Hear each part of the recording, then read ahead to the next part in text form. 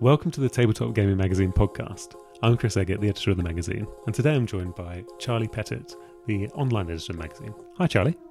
Hi, Chris. How are you doing? I'm all right, thank you. Yes. Yes. Some people might not know who you are, so I suppose you could start by introducing yourself. I could. So, as you say, I'm Charlie Pettit. I'm the online editor. I'm relatively new, COVID dependent, how we discuss that. So, all that means is you may not have seen my face, but I'm around. I'll be on Facebook, Twitter, Instagram, and newly on TikTok as well. So you're welcome to join us on all of those platforms. Yeah, so Charlie looks after mostly the news on the website. Yeah, news for websites, here and there reviews, keeping in contact with everybody, keeping you updated with what's going on. That's all sort of under my jurisdiction. That's where you'll be finding me. Yeah, and also community outreach and stuff like that. So if you get a reply you don't like from a social media channel of ours, it was probably mine. So. I have been blaming it on you. That's fine. Anytime there's kickoff, it was Chris, not me. Yeah, absolutely, not me. That's quite right, and that's the way it should be. So today we're just going to have a little chat about a bit of news, and then we're going to talk about issue 45. Which is the upcoming issue, or the issue that's just come out, depending on when you're listening to this. So keep happening. So would you like to start us off, Charlie, with a bit of exciting news? I would. I'll tell you what. I'll start it off by asking you a question. How much would you pay for a single Pokemon card? I don't know. I mean, £1. £1. I mean, you're nearly at where the highest Pokemon card ever sold is at, but you may have to come up just a smidge. So in America, we have recently seen a Pokemon sold for $90,000. That's many dollars. Which one was it? Many dollars. Well, okay, this is where we get the mouthful. So it is the Pokemon Super Secret Battle #1 Trainer Promo Hologram card. Okay, I don't know which one that is. What do you mean? I thought everyone knew. No, so it's a very elusive card, which is obviously why the cost of it is so high. And there are only, in theory, 7 of them that have ever been produced or that can be tracked. And the only way you could get one was winning a regional tournament in Japan in the 90s, late 90s. Once you won that, you achieved this card. This card would then enter you into the battle of all 7 of you in a secret location that was only determined once you had the card. That's pretty cool. So quite cool, very elusive as well. So obviously this is why it's so popular. It's obviously in Japanese, so you can't necessarily read what's on the front, but it basically invites you to the tournament in Tokyo. But would you pay that much for a Pokemon card? No, not really. No, absolutely not. I barely sleeve any of my cards, so I'm a bit of a heathen anyway. Missing there, maybe more. Yeah, exactly. Yes. We talked to Wasi a few weeks ago about sort of Pokemon cards and all that sort of thing. And as soon as this came out, I thought of Wasi, and because the person that bought it was not named, I did wonder if it was Wasi. Yeah, it could have been. It's weird that these things go for this much money. But I suppose it's just this is the collector side of trading cards that I don't quite understand just yet. I think you start with sort of an emotional value, don't you? Or you get a couple and you get excited, then you get emotionally invested, and then suddenly spending this sort of money is reasonable. Presumably this person has that kind of money to spare, because I think if I spent 90,000 on something, there'd be household arguments as to why. But it is, I mean, I went down a whole sort of rabbit hole of researching then there's different versions of mint, so it's not just the case that you can have a decent card, a mint card, and a ultra mint card. This is a PSA Gem Mint 10 grade. Yeah, but they sort of seal it in a plastic box, so that's beyond just sleeving the card. That's just like fully encased for forever, never to come out again. Yeah, and I think these people must have known the value of it when they got them, because you can't imagine keeping a card for that long and it being in that good a condition without fading or something like that. But also there is another copy that is the same. Actually, there's more. There's 6 of the 7 that they're aware of are all this same quality, the same grading. So I think people must have received them and gone, this is brilliant. I will keep this for 10 years and make a fortune on it later. Yeah, I guess you know that if you know there's only going to be 7 of you in the tournament. Yes. Yeah, might as well. I mean, it's not the same as my desperate search for a shiny Charizard, which No, it's not. No, never came to fruition. No, so, I think but I still would. I assume the Charizard's more fun, but yeah, I digress. It's a cool one. That was when it came out. I remember being very excited by that. That and a Pikachu. What more could you need? Yeah, that's about the level I'm at. Cool. And I think we've got some prize news as well. Big prizes, all of the prizes, because Spiel has been announced. So we have possibly the biggest game awards for the... Absolutely the best and biggest, or at least the most important award in gaming, definitely. The Spiel is what I'm going to go with. So with that, we have the winner, which was Pictures. Which beat My City and Luna Nova, that's it. And so we did a feature on My City a couple of months ago, and it looked. I honestly thought that was going to be the winner, because it's sort of the way legacy games have kind of turned up everywhere these days, and it's kind of we're at a point now where we're far enough away from pandemic legacy, and Gloomhaven's obviously been around for long enough that it's seeped into like mainstream gaming culture, and this could have been a really good example of that, coming forward, and it'd be a nice sort of nod from the jury towards that, because the game itself is very simple. My City is it's lay some tiles, score some points based on the tiles you lay, and you're told what order to lay them on by a deck of cards. So I'm quite surprised that that Pictures won. Pictures is by Christian Stower and Danielle Stower. Yes, and I think I agree with you that when I spoke to people about the Spiel or we ran polls, the expectation was generally that My City was probably most likely to win. Yeah. I didn't see much on Pictures. I saw almost nothing on Pictures. I think our poll came out that Luna Nova was going to win. I think Luna Nova was on Twitter, and I believe it was My City on Facebook. Yeah, okay. But there were a lot of comments that people hadn't been able to play those games yet, and they switched to English and things like that. So they were sort of taken with a pinch of salt, but Pictures sort of came from behind a little bit. But then I think looking at them, I wonder if that's possibly the most family friendly one in a very typical way. Yeah. So I suppose we should sort of describe what Pictures is for people who haven't actually played it or seen it anywhere. It's a party game where you have a grid of cards with pictures on. They all look a bit stock imagey in a way.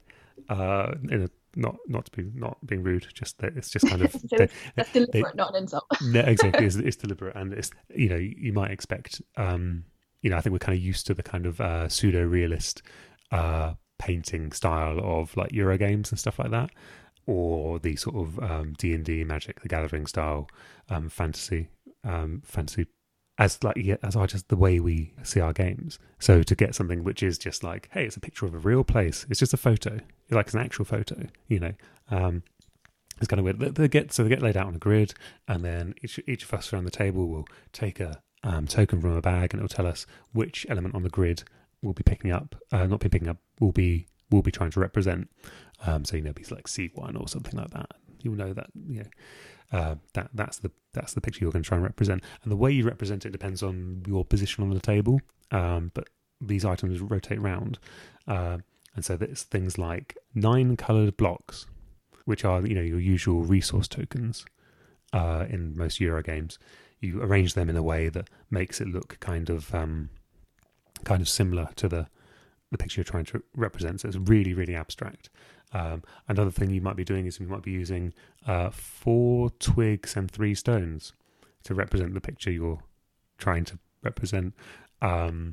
Equally, there's some like wooden blocks. There's like a shoelace and things like that. So you're sort of taking like a real picture and then making like an absolute abstraction of it. That's like the general thing about it. And I suppose it's kind of like a really like hampered version of Pictionary or something like that. Yeah, when I read through sort of the description of it, because it's not been one I've been able to play, it struck me as code names, because of those stock images from what I was reading, that there are multiple ones that are just similar enough that might catch you out when you're trying to pick which one. there's definitely the danger of that. Yeah, I mean, it's not competitive in that way as Codenames, but it's got that sort of that chance that you're going to misinterpret how other people present things, but you want people to guess what you're creating rather than only your side guessing, for example. So, and because there's no team element to it, but yes, yeah. So it's a sort of like like an honest attempt to interpret. It's a waterfall or something, but you've only got a shoelace to represent a waterfall. How do you tell people that you're going to do that? So with great. Yeah. I mean, it looks quite tricky. It looks quite fun. Again, I've not had a chance to play it yet either. But yes, we will hear all about that in not the upcoming issue, but the following issue. In all the Yars column that the wonderful James Wallace does. This one has been a really big one for him, hasn't it? Because it's now time that we start looking back through all of the ones that James Wallace has done for his column. Yeah, so James has been writing about the S2E11 for 5 years, something like that. And now we're at a point where he's kind of caught up with the 30-something titles. 36 titles, something like that have won the award. So we did a special in the upcoming issue about he sort of gave an overview of all of the really an overview of what the prize has become, because you look at some of the early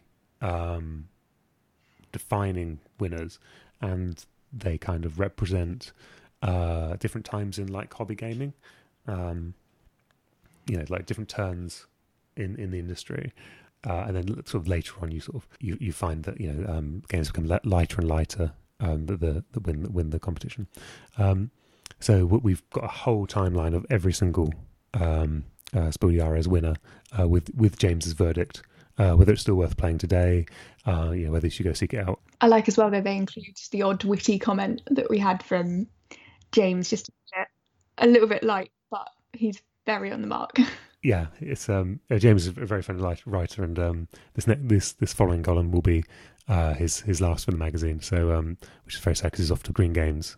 One of those things where you can't be sad for him because he's doing something epic, but we can be sad that we're not going to have him anymore. Yeah, it's very sad for us because one of the main pleasures in my job is to read the jokes before everyone else does.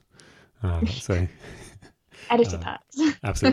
Absolutely, yeah. So it's almost like the most useful all the R's we've had because it is all of them, except for the one that's about to be crowned, or has just been crowned, which will be the following column. But it's one of those ones you can just look through and you just know if you've missed them from your collection. If you're sitting there looking at your collection, feeling like I miss a certain kind of game. I feel like I've got gaps in this collection. I feel I want to improve my the kind of like heavy literature of my my board game collection, which is not true. A lot of games are very light, and obviously it's a family prize, so they're all very accessible. But it's great to look through and say, yeah, it's great. I'm glad I missed that one, or indeed, I need to go pick up this possibly forgotten gem of the prize. Yeah, it's really interesting. I found a lot of it interesting to see the ones that I had and then the ones that preceded it and went after it. In terms of, James talks quite a lot about how the award changes. So each year what they're looking for changes a little bit, what they're reacting to changes a little bit. And that was interesting seeing, I liked this one. Did that mean that this one won? Yeah, exactly. I didn't think that meant that this one did. So it's a really interesting read. It's quite a comfortable read as well. It's a nice one to flick through. One of the things I like the most about this issue is the cover. It is a great cover. So, which is D&D Mythic Odysseys of Theros feature, which is we talked to the designers of the game about the new source book, which is a kind of like, I keep saying crossover, but it's kind of a reinterpretation of Magic the Gathering, or a world of Magic the Gathering, which is Theros itself, which is a Greek mythology themed like setting for your D&D campaigns. And there's all sorts of weird, fun stuff you can do in it, like as all Greek myth will, kind of works, the underworld is like a real place that you can go to and hang out in. Yep. You might not want to particularly, but the option is there. Yeah. And there's sort of like nice sort of interactions with the gods. Gives the GM lots of scope as well for like using the gods as tools in the game. Because even if you don't want to follow a god or be the chosen champion of a god, the god can still decide that you are, you don't have like the power in that relationship, and because they're sort of petty individuals, the gods in themselves, it gives like lots of scope for very silly things. Also, there's a whole fabulous table of omens and things in the book, so you can have. I think there's one I mentioned in the article, which is something like so Heliod is like the Helios style god of the sun kind of thing, and so one of the omens you can have for that is just like the sun blinks, which I think is a really it's like an interesting just like bit of language to kind of leave out for your players, so you should be able to get a message from these sort of really ominous omens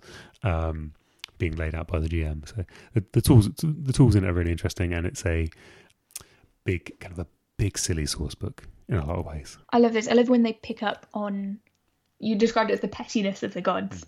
It's exactly that. I love that, because that's all, everybody knows Greek myths and things, but we never really drill down on how ridiculous some of their decision making is. But to then throw that into a game where you need to react to some of that ridiculous decision making just sounds like a world of fun. Yeah. It seems like a really good setting, and it's also like really nice and flexible. So Wes Schneider, one of the designers, he commented that it might be the best setting to do a version of Star Trek.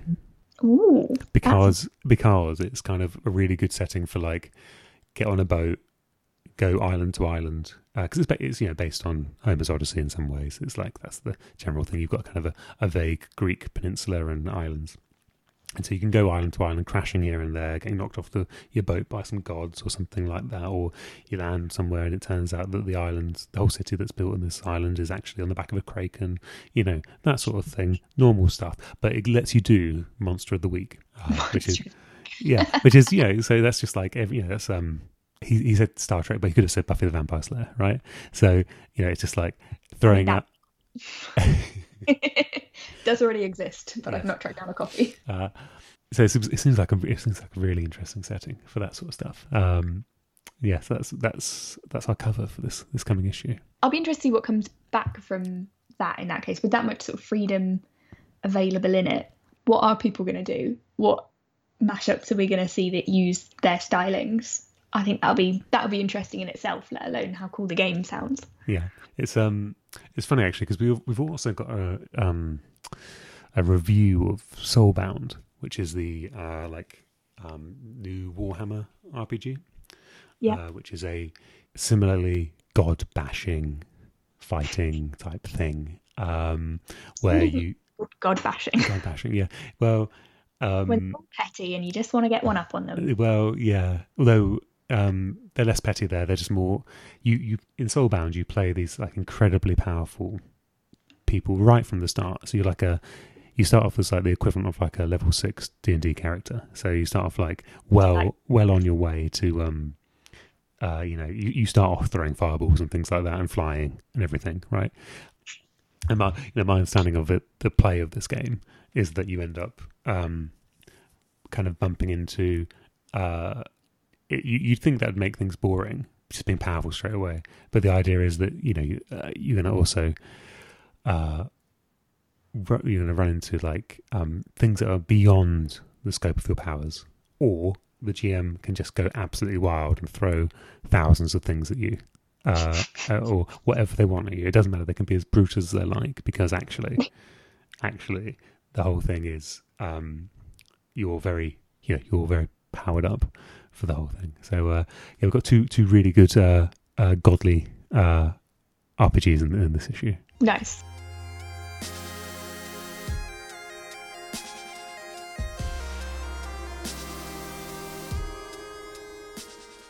The Tabletop Gaming Magazine podcast is supported by Conquest: The Last Argument of Kings. Conquest breathed new life into rank and file miniature war games with its own gritty fantasy world and fast-paced game system. Check out their quality plastic regiment and resin character ranges at www.para-bellum.com and use Conquest11 as a promo code to get 15% off.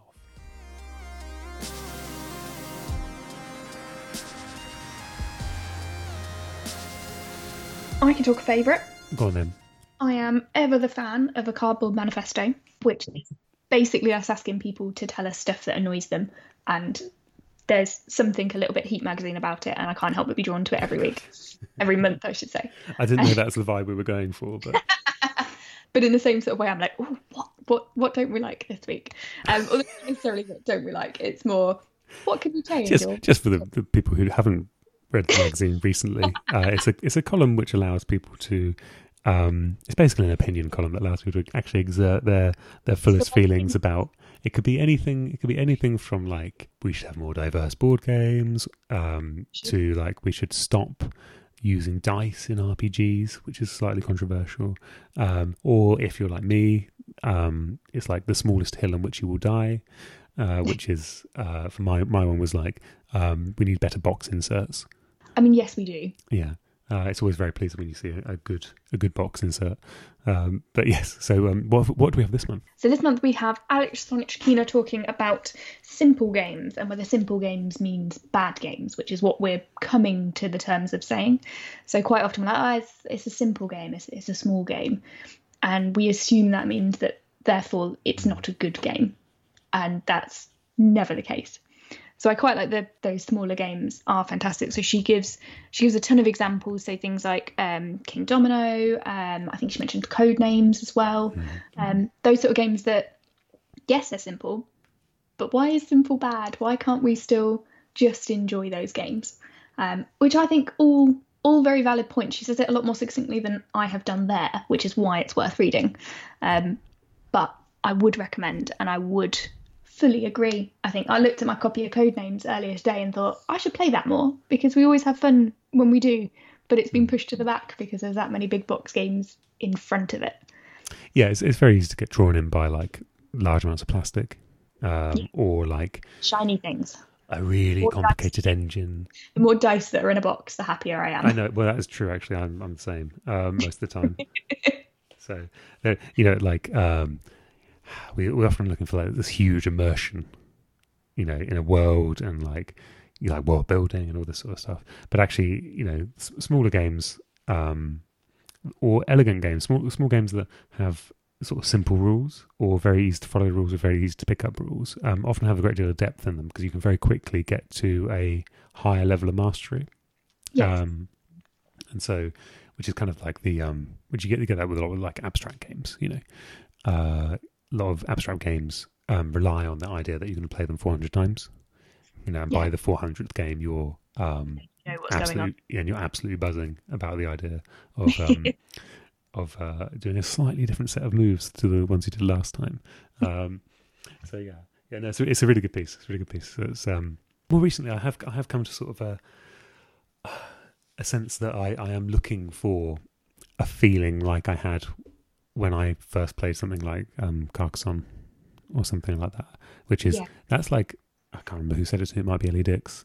She said, I don't think anyone's forgotten how to play Carcassonne after the first time they were taught it. No one's forgotten how to do that, but nearly everything else, any big box game, you're going to have to go back to the rule book to check. There's just something really nice about these games that we kind of like often just push them to the side. There's so much new stuff out there, and the cult of the new is so compelling. Yeah, it's hard not to like get drawn in by all that when instead you could sit down and just play some like nice, simple, old-fashioned gateway games. Yeah. I do think sometimes with the newer games that I've been playing recently, I found that it's almost a fight to get to the enjoyment. I have to get past that huge bump of rules that I need to try and understand, and every step needs to be perfectly calculated, and then also I need to move 10 other characters at the same time and they need to do something in response to me doing something else.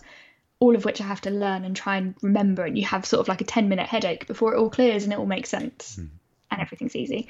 Whereas you can just pull out Dobble, for example, and just sit and play Dobble. There's like you say, you don't forget. I think one of our cardboard manifestos previously, forgive me because I can't remember who said it, was talking about how Monopoly was actually one of the best or most successful games for us, because I think that was James Wallace again. I think it was a Wallace one. Yeah. And he's right, is that we all know how to play Monopoly, but we don't play it, which is fine because there are hundreds, thousands, millions of other games to play. But we need to give ourselves permission just to enjoy the games that we enjoy and to be allowed to revisit them just for the sake of enjoyment. And we may be slightly jaded for having reviewed so many games. You know, we might be in a position where we've reviewed so many games that we have fatigue. I mean, other people may be, or slightly more casual players than those who listen to this podcast might think we're being very silly in having to having to say this at all, because they're like, they still love playing Catan. Although I do remember I spoke to Ulrich Blum, the creator of the or designer of the Minecraft. Yes. And he in the interview, I don't think I ended up in the article itself, but he was saying something like he remembers. This is how all my interviews go. We have a normal conversation, and then we get to some point where we say, "So, what do you think of the state of Euros at the moment?" And your interviews are very different to mine. Yeah, well, and he said, he was at a games night somewhere, and one of his friends said, like, they've finished whatever big game they were playing, some big and brain burnery, and they said, "Should we just have a quick game of Catan?" And he was thinking, 10 years ago, people could not have said that. No, because because Catan was more than enough for everyone. Yeah. I like that it's almost like a palate cleanser. Exactly. And that's what we should consider these games are, intersperse our big box games with a little palate cleanser, and then on to the next course. Yeah. I mean, sometimes it's going to make people. If you're putting a game of Catan between every other game, I think you're going to start judging those other games quite a lot harsher, because it's not because Catan's still very good. Yeah, I think it's easy to forget how good they are until you go back and look at them. Another little piece in the magazine this month is Massive Darkness 2, which is just about to go to Kickstarter. Should be going to Kickstarter as the magazine hits your doormat. So this is very exciting news. It's a pretty good preview.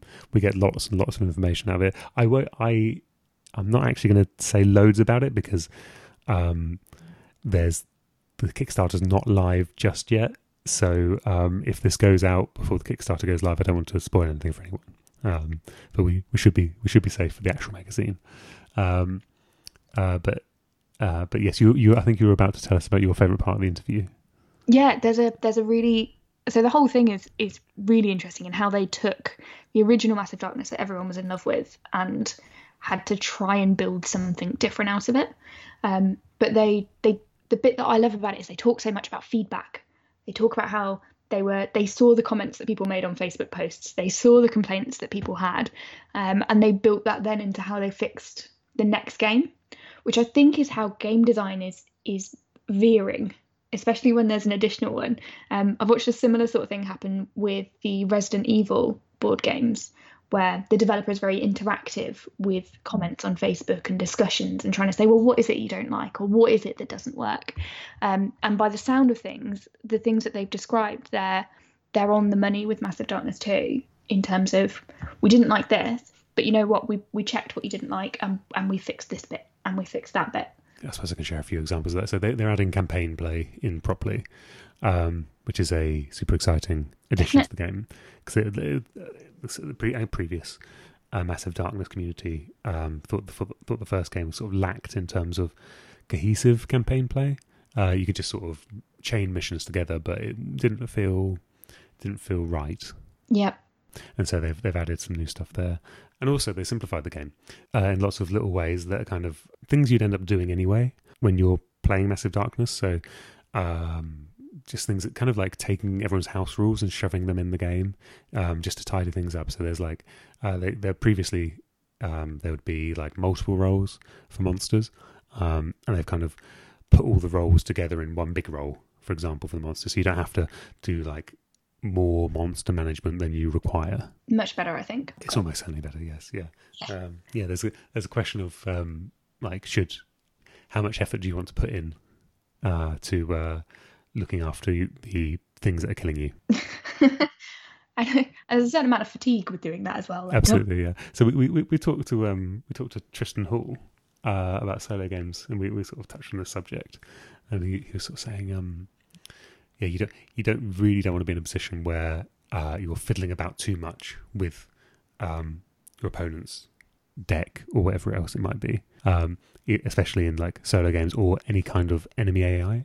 You want it to just be super simple, and this is the thing where every game designer doing a solo mode or designing enemy AI should just let them cheat. I think I always find that a difficult part with solo gaming is if there's something that's too complex. I can be prone to just cheat a little, just to smooth out the process. It's a big question, actually. Are we allowed to cheat in solo games? Who judges us but ourselves? Exactly. Maybe we should judge ourselves more harshly. Or I can just claim it's in character as a rogue and just leave it at that. It was all intentional. That's true. Cool. So I think we're gonna maybe have a little chat about some of our favourite reviews as well. Yes, I have Starcadia Quest, but Showdown, and it's a little bit of a back and forward review because it's a if this then that. So this is an expansion of for Starcadia, right? Yes. So if you're not familiar with them, you have your Arcadia Quest games, which were very popular, and then from that you then had Starcadia Quest, which was obviously the space expansion from Cool Mini or Not. So they come with pretty epic miniatures as well, and there's been expansions that follow the same format as Arcadia Quest. So Arcadia Quest had pets, Starcadia Quest had robots. Then they bring out Starcadia Quest Showdown, which is the one that I played for this and which I've reviewed inside it. Now, I love it, but it is only any good if you've got Arcadia Quest. It is so clever because what it does is it says, right, fight these characters against each other, and fighting in Starcadia Quest is one of the more fun parts because you're constantly trying to shoot this evil robot and evil person and whoever else and even each other, and this is when you get to go head to head. It's sort of like team deathmatch, right? Put you in an arena and see what happens. But it gives you all of the cards that you need to translate Arcadia Quest into a Starcadia Quest format. Mm-hmm. So then you can play your Arcadia Quest miniatures against your Starcadia Quest miniatures. Glorious. I think this is an absolutely wonderful idea. Difficulty being, I do not have Arcadia Quest. Therefore, not the best expansion for me. It's not listed as necessary. They say you need either Arcadia Quest or Starcadia Quest to be able to play it. And I had Starcadia Quest, but not also Arcadia Quest. So if I had it and I knew everybody else had it, it would be right up there. Yes, play it, buy it, go out. It's brilliant. Because it doesn't require you to have it. Otherwise, it's just a little bit of an extra new map, which you could make up yourself, and sort of rules on timings, I think, from memory. Which again, if you wanted to play those rules, you'd just play them on the boards that you already have. But very clever, I think. Yeah, I mean, this is the question we always have about expansions when we review them, which is like the real question isn't like, is it good? Because usually people know whether they like the original game or not. But it's like, is it necessary? Yeah. Does it add anything? Yeah. Does it turn this game from a just like an average game into something fabulous, or does it just add some unnecessary bits that you kind of think, oh well, that was kind of interesting, but I'm not sure I would have missed not playing it. They're the questions we ask. I think that's the frustration with this, is that I can appreciate that it could have upscaled the two games. Yeah. It could have made it an epic showdown, which is exactly the title. But on the basis of I didn't need those, so I didn't have those, it didn't. Which is where it came down in, I think, my rating of it, just for that reason. But I will still sit here and say Starcadia Quest is a great game. Some of the expansions are wonderful. Am I going to go and buy Arcadia Quest and start again? maybe not. I mean, you recently reviewed another Starcadia Quest expansion, didn't you? Build a robot. Build a robot, yes. Do you want to tell us about that? Because I think that was a full-throated yes, wasn't it? That was great fun. So it's a mimic of the Arcadia Quest expansion Pets, from what I'm told. But it's just little robots, but they're customizable little robots that follow you around. It's wonderful. So you end up with genuine plastic miniatures, little tiny miniatures that are you swap this head onto that one to get that one. And as you're going along, you upgrade your robot. So you've got all this, the normal fighting and the normal aggression. And then you're also worried about what your robot's going to do and whether he can help you out as well. Glorious. Honestly, I was surprised at how well it worked. Because when they told me I could mix and match, I was skeptical. I mean, I haven't actually seen the miniatures, so I'm not sure how they work out. But so is it just swapping heads? Is it just like Lego men? Yeah, kind of. They're just so tiny. Yeah. I think that's what really baffles me is they're only like 1.5 centimeters tall. Wow. Okay. They're easily losable, and I had to pull pets away from the area to make sure if they dropped on the floor, I wasn't going to lose one. But very cool. I mean, the thing is, cool mini or not, you know you're going to get cool miniatures. Yeah, that's of course. Pretty much a given. But still, it surprised me, and I liked I had more missions. I had more stuff to do from it. So it didn't end the game for me. It continued it, which I thought was pretty good. So that was up there as a give it a go, give it a try. Yeah, almost necessary. So I mean, I've already talked. So the review I'd like to talk about is the Planet Apocalypse review, and I've spoken about this a couple of times already. So maybe people are very bored. Miniature. I painted a miniature of it from on Twitch, so you can find us there on Tabletop Gaming Mag if you want to tune into my occasional series of Chris Can't Paint, where you get to come along and tell me what colour of pink you want to paint this monster. This was the thing. You did one recently, and when we talked about the sort of Chris Can't Paint as a Twitch logic, because you tell me that you can't paint, I agreed when you struggled to put a frog thing. What was it called? It's a froghemoth. I've actually given it to a dear friend of mine who makes models. Well, when you couldn't put it together, I understood why this line was happening, because we didn't even get to the painting. The problem is, you then did this one, and I was surprised that it was very good.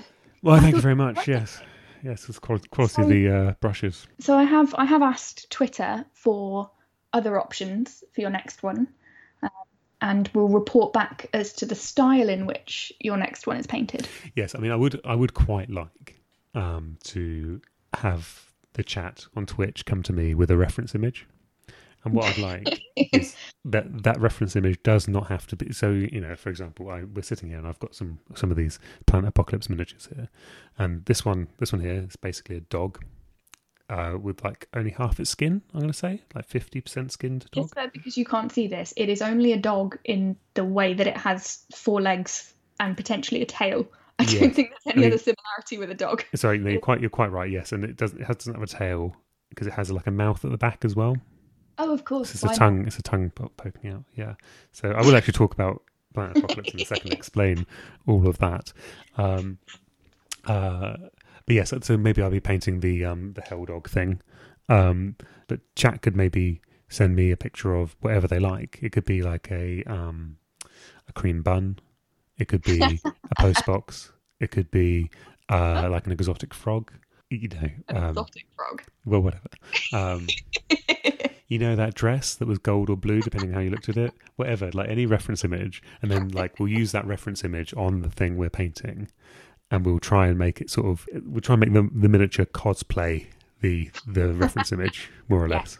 So yeah, this is what I want to see. Yeah, so we'll give that a go at some point, hopefully, if the next stream people want to come along with a reference image, that'll be quite funny. So, but Planet Apocalypse itself is a Sandy Peterson game, which means so Sandy Peterson is a legendary game designer. He also did level design for Doom and Doom 2, I believe. And so he's sort of got a pedigree in that's something CV, isn't it? Yes, yeah, absolutely. He's fairly legendary. Somewhat involved in Call of Cthulhu. So lots of stuff going on there. And so he's made another Hell game, and most of Centerpieces tabletop games are giant bits of plastic, which you move about on a board and you make them fight in some way, and that's brilliant. That's what it is. And so this is a game about hell opening up and demons marching towards you in what amounts to a conveyor belt of demons. Like your sushi, but don't. Yeah, and in fact, there is actually it comes with these sort of like semicircular boards. So you can do like there is a setup which is expecting to be right about that. Yeah, so you can actually do the Yo Sushi mode, where they're kind of potentially going round and round and round, but that mode's kind of an enhanced mode. That's the only mode I've seen people play on streams as well, because the board is too big to film normally. In the other setup, so that's the only one where you can fit it on a normal camera. So that's the only one I've seen people playing that way. You have to play with like a long shot camera or something like that. Anyway, so it's broken up into like 5 or 6 areas. Movement is you just sort of move 1 or 2 spaces either direction with your heroes. You play at least 2 heroes, and as these tokens that represent demons invading. As you reveal them by being in the same space as them, you roll a load of dice, and then for pairs on the dice, you chuck down some big ugly monsters, and then you probably try and kill them by throwing some more dice. Nice. And that's more or less it. There's loads more to it, but there's like a track where it like ticks up, and every time you go round the track once, you take another track round that then moves the the big boss monster a bit closer to you, which is even scarier because they bring all the invasion tokens with them and that sort of thing. And there's like a market where you buy power-ups for your character, and that increases like the quality of your dice. So some characters start with just like a D4, where some of the bigger demons need 2 dice, two results of 4 or 4 plus to do that damage to them. So you're like really hampered from the start. And yes, it's about like leveling up and all that sort of thing. But I don't need to tell you any of that, because what it is it's a really fun, and I'm going to say this in the best possible way, it's a stupid game. In a sort of like, in the way that like heavy metal is stupid, by which I mean it's good. And as such, I highly recommend this. I think of the Sandy Peterson games I'm most aware of, I'm probably most aware of Glorantha. That's one I've had a little tinker with. Obviously it's like Cthulhu Wars and all that sort of stuff. But this is not a bad place to start. If you were thinking about getting a big box of monsters, this is not a bad place to start. It was a Kickstarter game at one point, so you're obviously going to sort of have some sort of FOMO of not getting them at the Kickstarter price if you buy them retail. But there's like 3 huge expansions as well full of other monsters. So you can decide what kind of bosses you want to fight, what 4th level demons and all that sort of thing. But yeah, it's just incredibly good fun, great to solo as well. It's tactical in a really basic, nice way that doesn't tax you too much, and it's just all about throwing dice and feeling good about throwing dice. And it's really hard as well. It absolutely kicked my ass repeatedly. So yeah, and the characters are all interesting, and yeah, so highly recommend that. And there's a full review of that in the magazine as well. Nice, sounds great. I think that's about it for us. Yeah, I think that's fair. I've talked a lot. So, where can we find us? Where can we find you, actually, more than me? To begin, we have Twitter, which is @TabletopMag. Then we have TikTok, my new favourite, which is @TabletopMag. Keep things nice and simple. It does upgrade. Just before we move on to any other services, what kind of thing do you do on TikTok, Charlie? Oh, goodness. Very embarrassing things. There you go. We won't tell anyone any more than that. It's just embarrassing things. TikTok's great. TikTok's is a bit of everything. So I tend to put up a mixture of unboxings with various music syncs. So if you're familiar with TikToks and the dances and the songs that you're used to hearing and the puns that you're used to seeing, they're all on there or will be on there at some point, because my draft folder is just getting longer and longer. But it's a dreadful thing. It's all the social media that you shouldn't do, in the sense that the more likes I get, the more I'm like, oh my goodness, I could do another one. So I thoroughly encourage you to join me and duet or send me suggestions or give me a shout if you want anything unboxed. It's going to be great. I'm super excited about it, and it's just good fun. The unboxings are particularly good because they're absolutely manic, because you've got a minute to do it. And so it's just the speed at which things get unwrapped, the description of them can sometimes just be single words, just sort of almost word association with what you're seeing in front of you. And the problem is, I know exactly which word you mean, because people keep coming up to me and laughing at me for saying that. So I invite everybody else to try and guess which one that is. So where else can we find ourselves? We have Instagram, which is tabletop_gaming_magazine, and then Facebook, which is Tabletop Gaming Magazine. Well, we're also on Twitch, which we mentioned earlier. Twitch. We have mentioned Twitch though, so in my defence, however, it is Tabletop Gaming Mag. Excellent. Well, thank you very much. No problem. It's been great fun.